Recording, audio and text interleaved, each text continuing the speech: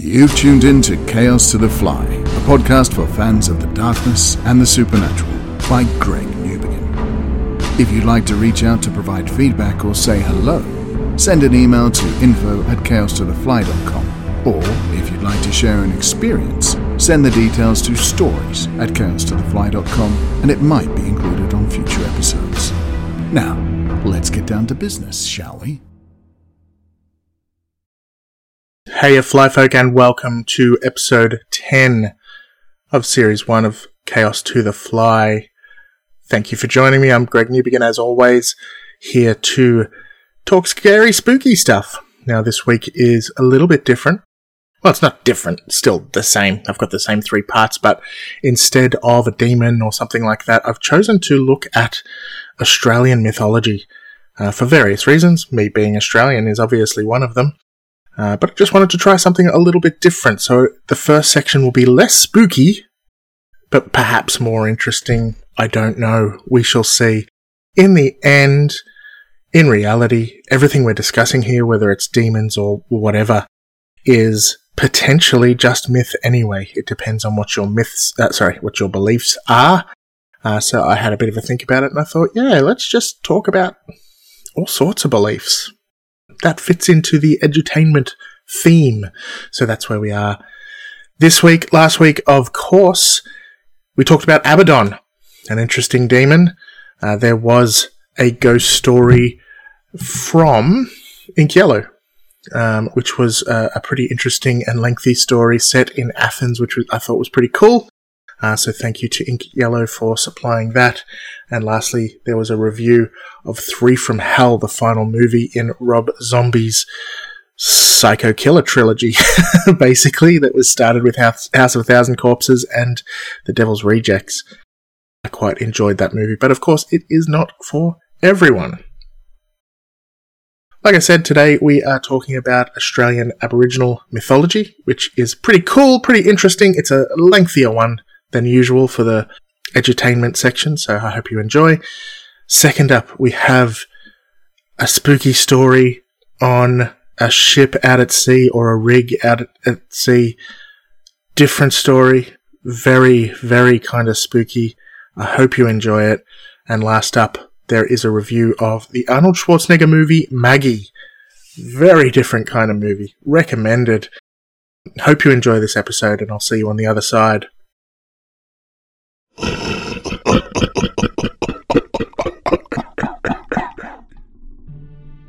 Australian Aboriginal mythology. As I've mentioned, we're going to talk a bit about Australian traditional mythology. This is a little less scary, but it is still interesting nonetheless.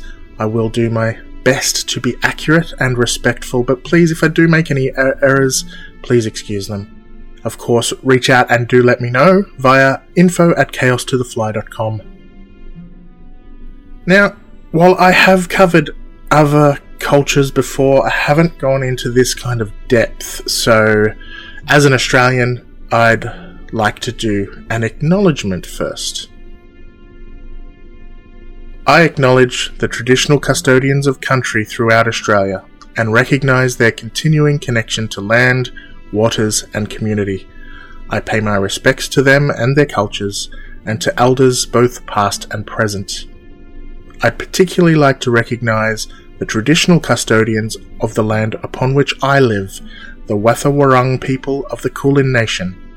I pay respect to their elders, past and present. So given I have talked about other cultures before, why did I choose to do this acknowledgement? Basically, it is due to the nature of the world that we're currently living in. If we don't acknowledge history, we're doomed to repeat it. Indigenous Australians are the original Australians, and this should never be forgotten. Now, keep in mind the vast history of the Australian Aboriginal people.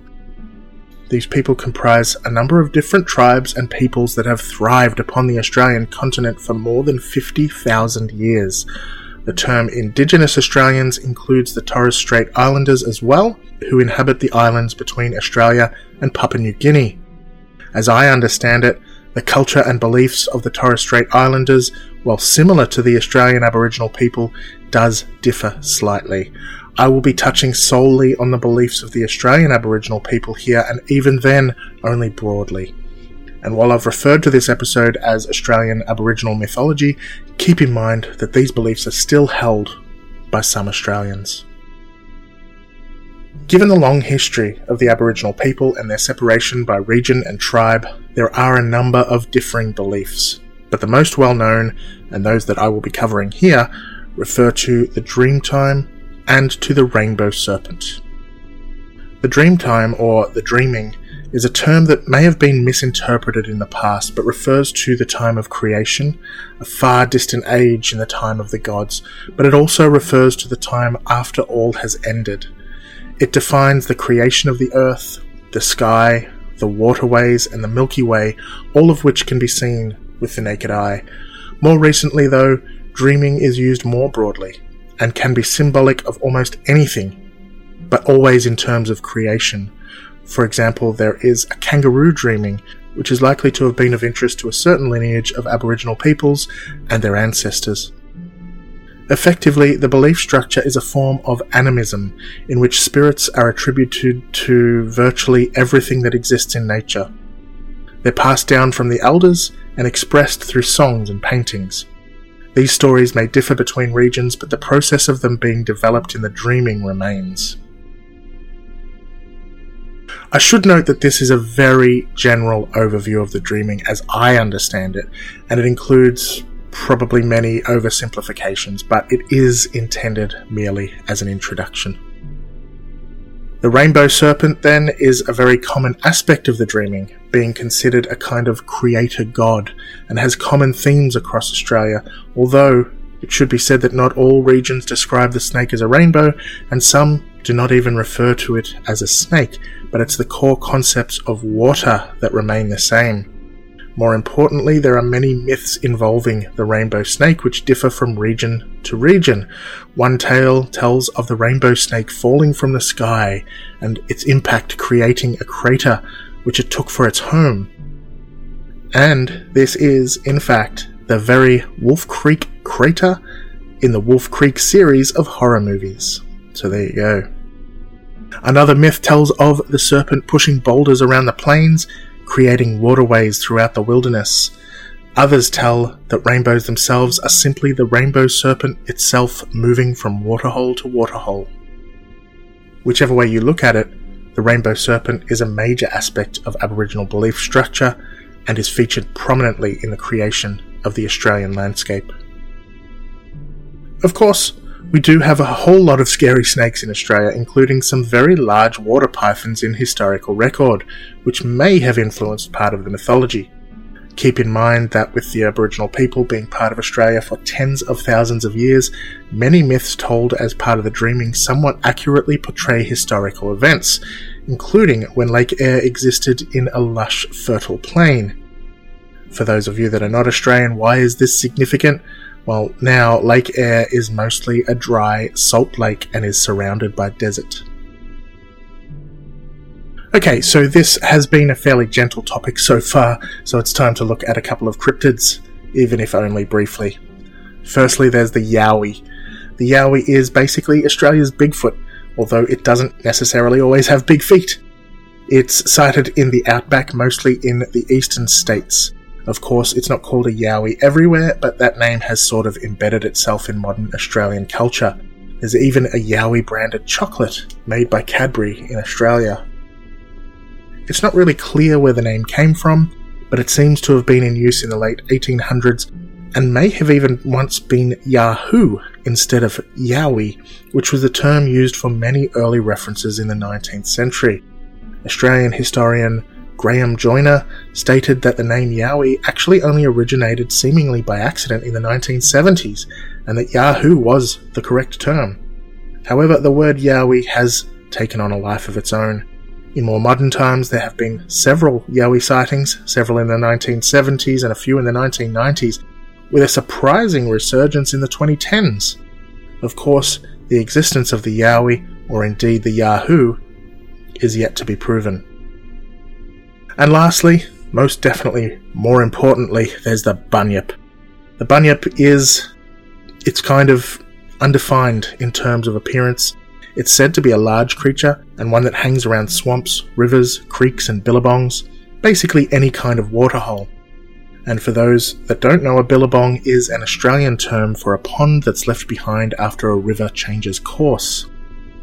As such, the bunyip, which is loosely translated as devil or evil spirit, at least that's how modern Aboriginals tend to translate the word, is some kind of monster that, well, does bunyip things.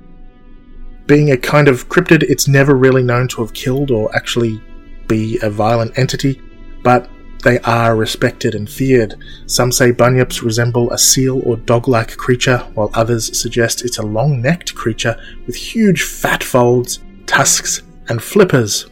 Sounds a bit like a walrus to me, but those are some pretty broad descriptions. Bunyip sightings were quite prevalent in the mid-1800s, particularly in the eastern states again. There were also some significant discoveries of bones at the time, many of which actually turned out to be fossilized dinosaurs. Sightings sadly decreased, and none of note have been reported since the late 1800s, but the bunyip still lives on in Australian hearts. Before I close out though, no self-respecting paranormal podcast would leave this topic without discussing Min Min lights.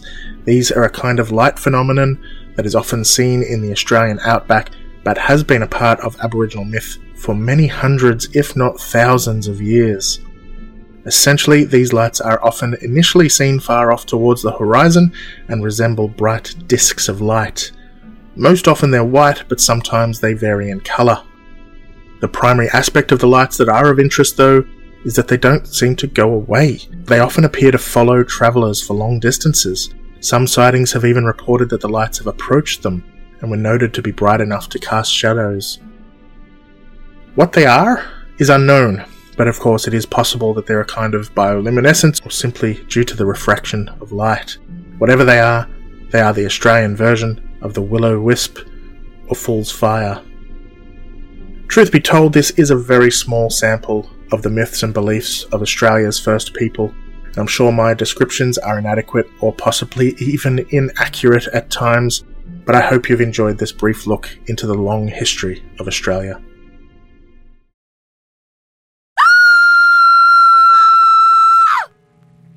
This haunted ship story comes to me from an anonymous source via the Reddit Ghost Stories subreddit.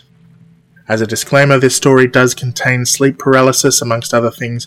However, the way it occurred and targeted an entire 15-man crew suggests that it was more than your garden variety.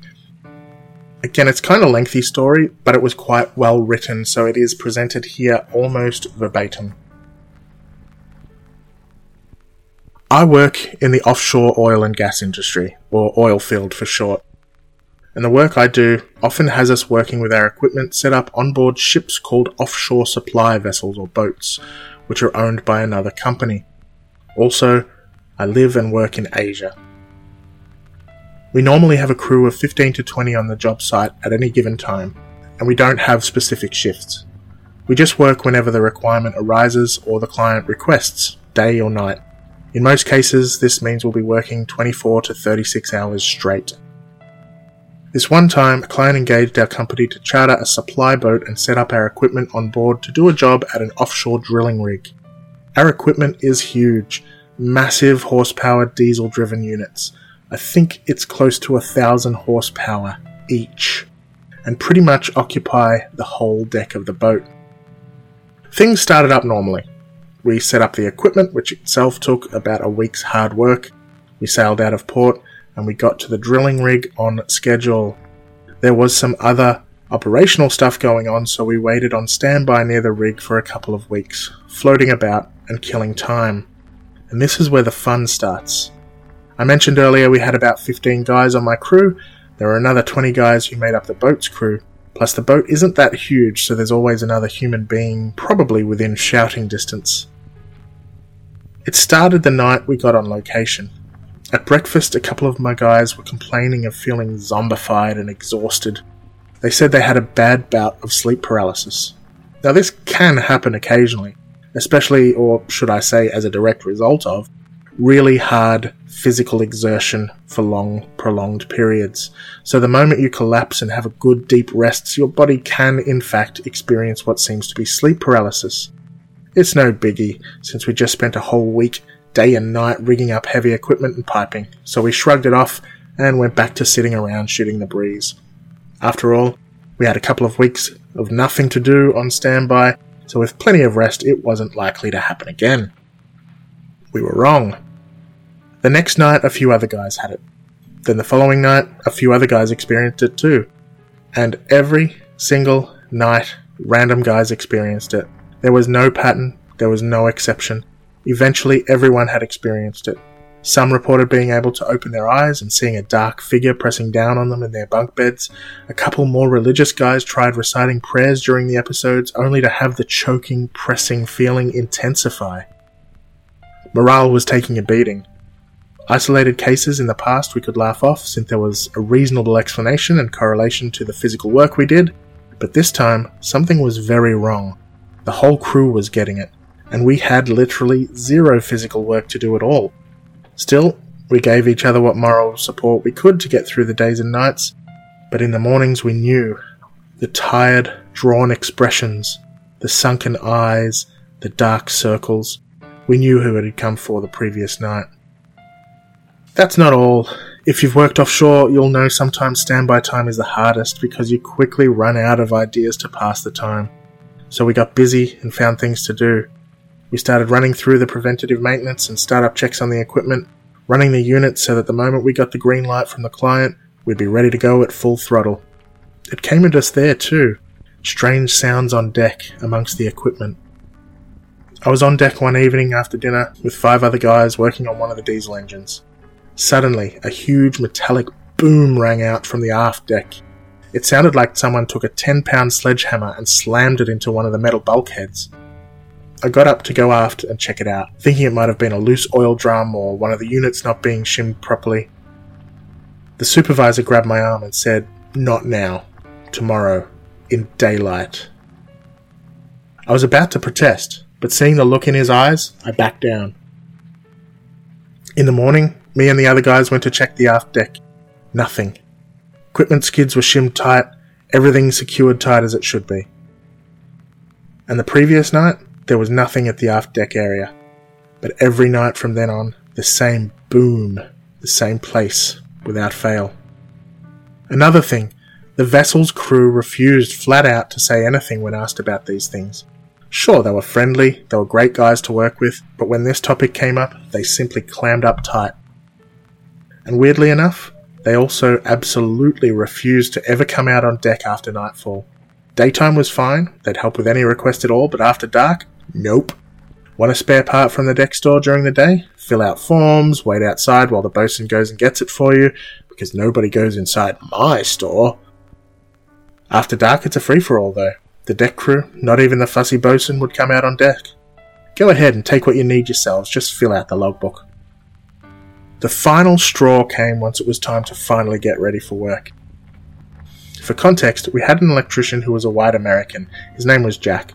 Awesome guy, chill, skeptical when it came to weird happenings. He was the one guy on the crew who could laugh off everything that happened and said we were just imagining things. So in a way, he helped us keep our sanity.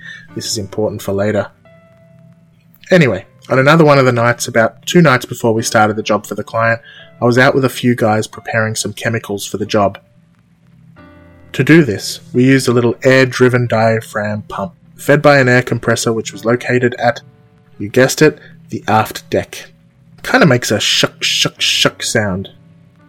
Shuck, shuck, shuck, shuck, shh. It stopped. The supervisor said, "Hey, the compressor must have tripped out and run out on fuel. Minion 1, go check it." Minion 1, "Roger that." And off he went to check on the compressor, while everyone else continued doing other stuff. But 2 minutes later, cue Minion 1, running, pale, out of breath, saying, "No air! No air!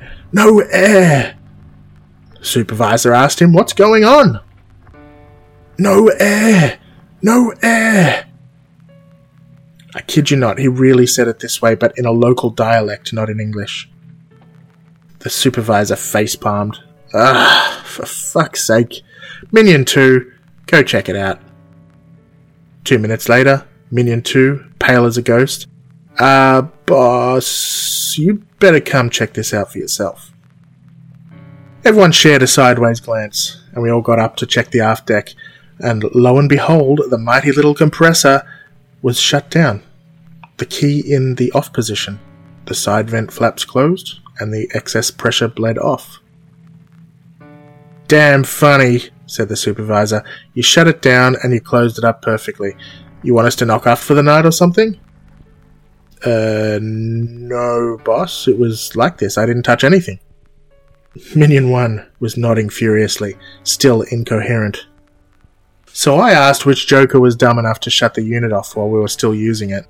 And then realization dawned upon all of us. The 6 of us were together the whole time. Nobody else was out on deck. They had to go past our work area to go aft. These 2 normally steady, solid guys were spooked as hell. I dare say, even with the humid heat and our thick coveralls on, all of us got the shivers and goosebumps that day. We calmly restarted the compressor again and silently trooped back to get our work wrapped up in record time, then back to the relative safety of our bunks. Whatever it was, it sure as hell understood standard operating procedure and operational best practices. Soon enough, the job started. The big diesel units were running at full throttle. Let me tell you, it's a blast to hear the 3,000 horsepower choir sing. Everyone gave it their all, and we were done in about 24 hours straight. The client was happy, and it was time to sail home. We shut down the equipment, gave each other a pat on the back and headed to the locker room. Keep in mind it was about 2 a.m. at this point, but where's Jack? We found Jack curled up in a ball in the locker room, in a tiny gap between the lockers and the wall. There was a mound of cigarette butts on the floor at his feet. He was rocking back and forth, chain-smoking furiously, which was kind of strange as he wasn't known to chain-smoke, and he was pale, shaking, with eyes wild, muttering over again, "What the fuck, man? What the fuck did I just see? What the fuck was that thing?" We heard what happened from our mechanic. He was with Jack at the aft deck, near the railing, when they both saw a white, man-sized bundle fall from the drilling rig and into the sea with a loud, audible splash. Note there was a 30-metre drop from the rig floor to sea level. But hang on. These guys were standing right behind the diesel engines, which are 140 decibels loud, and both of them were wearing earmuffs. And yet they heard a splash? Jack was really excited, or maybe scared, thinking that it might have been a man overboard. He wanted to throw him a life ring and bring him back in. Suddenly, the mechanic grabbed Jack, pulled him back from where he was about to climb over the railing, and dragged him backwards. Jack started to argue, but then he saw something moving in the water. For context, it was dark. It was after midnight, remember. We were out in the open sea. The sea was choppy. If anyone fell into the sea in these conditions, good luck. But this thing that they saw, it was submerged and coming towards the boat, making a V-wave behind it as it came. Jack continued arguing there was a man afterboard as if in a trance. He needed to rescue the person, and he started climbing the rail again. At this point, the mechanic slapped him and said, "Jack, whatever that is, it's not human. We're going now." Next thing we know, we find Jack huddled in the locker room out of his damn mind. He couldn't even muster a coherent sentence. It took him a couple of days to regain his composure after that incident. Thankfully, the journey back to port was short. It was only about 20 hours sailing time, and we were all too motivated to disassemble the equipment as soon as we reached the shore. We got the hell off that boat in record time. This is a long, long story, but it was one of the scariest and weirdest experiences I've had in my whole career. I hope you enjoyed it. Thank you to Anonymous for sharing that story. Very much appreciated.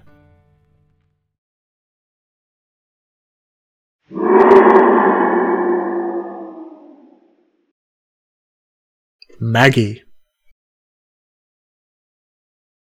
So, Arnold Schwarzenegger in a horror movie? Yep. Maggie is a dystopian, semi-apocalyptic kind of horror movie. It's a zombie movie that doesn't so much focus on the horror of the zombies themselves and the impending doom, but it focuses more on the human aspects of losing someone to a slow virus. Arnold plays a father looking after his daughter, who is bitten, and watches as she slowly succumbs to the disease. But it's more than just the plight of the father. It's the story of Maggie herself and her own horrific future. In some ways, it's even a kind of coming-of-age movie. In other ways, it's a horror story from the perspective of the monster. There's a lot of little mini tales that are told as part of the narrative, and at times, it's quite heartbreaking. How other people Maggie's age deal with their affliction. How other kids treat them. How other adults treat them. It's really quite a layered movie for such a simple premise. It's an emotional slow burn, though, right from the first minute. And if that's not your thing, I do urge you to persevere because there's something really special here. It's not a classic that's going to change the world, but it's really definitely worthwhile. In fact, for a serious Arnold Schwarzenegger movie, it's one of his best. He's not an action hero here, and this is no comedy. He's just a dad. It is slow, and it's upsetting at times, and for a horror movie that's about zombies, it's not really all that scary. There aren't that many zombies in it. But I'd call Maggie a must-watch for fans of horror, and just movies in general. It's a really good movie, surprisingly.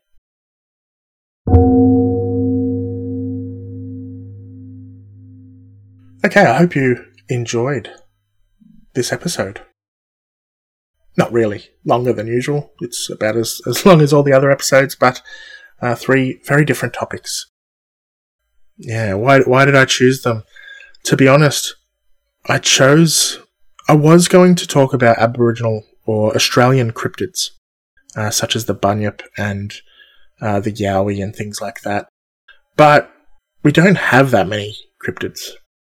And there's not a lot of stories to them, really. What I talked about today is pretty much all there is about yowies and bunyips. I could have talked about drop bears and silly things like that, but hey, that's just a joke, really. But instead of looking for another topic, I noticed what's happening in the world at the moment, and I thought, you know what? Rather than just looking at a couple of Australian cryptids, maybe I should look at the beliefs of the original Australian people, the Aboriginal people, which, just like African Americans, are not given perhaps the respect and acknowledgement that they have deserved over the last however many hundreds of years. So I guess in this way, this is my way of paying some respects back to the Aboriginal people. And it's not much, but that's really the reason I decided to choose that particular topic. The boat story is just brilliant, and I had forgotten about it for a few weeks. I was going through what had been shared with me, and I found it, and I just thought, why the hell haven't I shared this story sooner? It's a really, really spooky tale. It's very different, and I absolutely love it, so I had to throw that one in there. Maggie, I just chose Maggie out of the list of movies that I've got in my backlog of reviews, and it's absolutely a movie that people should see. I didn't want to talk a lot about it because I don't want to give anything away. I think it's really just worth watching. It is slow, but it's just so good. Sit there with a whiskey and watch that damn movie. Try not to cry. So, this week's topic, it's just the news, really. The world's a really scary place at the moment. I mean, what have we had this year? We had bushfires in Australia, followed by floods. Coronavirus has shut down pretty much the entire world. We're only just starting to come out of it, but people talk about aliens and the American government recognizing that certain videos were real. And, you know, that was actually recognized in the past. That was known. I don't think that's any big news for this year. But then there is what's happening in America at the moment. the riots. It's terribly sad. Terribly, terribly sad. And it should be acknowledged. We don't know where we're going from here. I think we're not headed anywhere good anytime soon. I hope the riots in America start to calm down, but it's just reflective of a larger problem that is over there. And I hope the Black Lives Matter movement gets the support that it needs and the recognition that it deserves, and that people actually start to realize that it's not just a certain group of people, it's not just the police, it's not just the government, it's not just whoever that needs to recognize that there is an issue with racism and equality in America and throughout the Western world. It is an issue that everybody needs to take up and wave the flag for. Of course, beyond that, there is potential issues with finances, global finances. I expect that there's going to be a problem in terms of Great Depressions around the world, and that is yet to be seen. Once we all start to come out of coronavirus and everyone starts to go back to work and everyone starts to need to pay their mortgages and everything again, I think we're going to start seeing some problems. So I don't think we're out of it yet. I don't think 2020 has stopped choking us all just yet. Bad choice of words maybe, but it is going to continue to be a bad year. So I hope you all are able to deal with it in your own way. I hope everyone out there is safe and their families are safe, and you are at least financially able to get by until things get better. And I know there's a lot of people out there who aren't, so support your fellow man and woman. So I've decided to not do a secret topic this week. I think this episode kind of speaks for itself. No reviews either, but that's all well and good. We'll just continue on and close out this episode. So I really enjoyed all of the topics that I had in this episode, and I didn't want to bring everything down at the end of this episode, but I kind of did. So how am I dealing? Let's just do one quick little thing. How am I dealing with the way the world is at the moment? I'm really getting into meditation, and that's helping me a lot. So I recommend take a look at meditation and see if that helps you. If you need any tips on it, reach out to me. I'd be more than happy to help. I've been meditating for many, many years. I've just leaned into it really hard over the last month or so. So, yeah, I'm happy to help people out there. Anyway, thank you for listening. If you enjoy the show, please do like, subscribe, review, all of that wonderful stuff. And I'll see you next week for episode 11 of Chaos to the Fly. Chaos to the Fly might mostly be my little project, but it couldn't be what it is without the help of some key individuals and resources. So I'd like to thank the following. Thanks to Simon Exley for his brilliant music-making skills, providing all music used in the show. You can look for his work at inexilerecords.bandcamp.com. Thanks also to Mr. Yarn for his glorious voice work, which you can hear in the intro and outro. You can find him at disco_box on Twitter. And last but not least, thank you to Simon Sherry, who provided the excellent artwork for the show, including our spooky mascot. Follow Simon at Simon Sherry on Twitter. Before I go, however, I should mention that the sound effects were obtained from Zapsplat.com. And if you're looking for me, you can find me at Mad Capsules on Twitter. Thanks for listening to another episode of Chaos to the Fly. It would really help if you could leave us a review on iTunes or simply share the podcast with others you feel may be interested. To keep the spooky conversation going, follow us at Chaos to the Fly on Twitter and Facebook. Back to work, flies.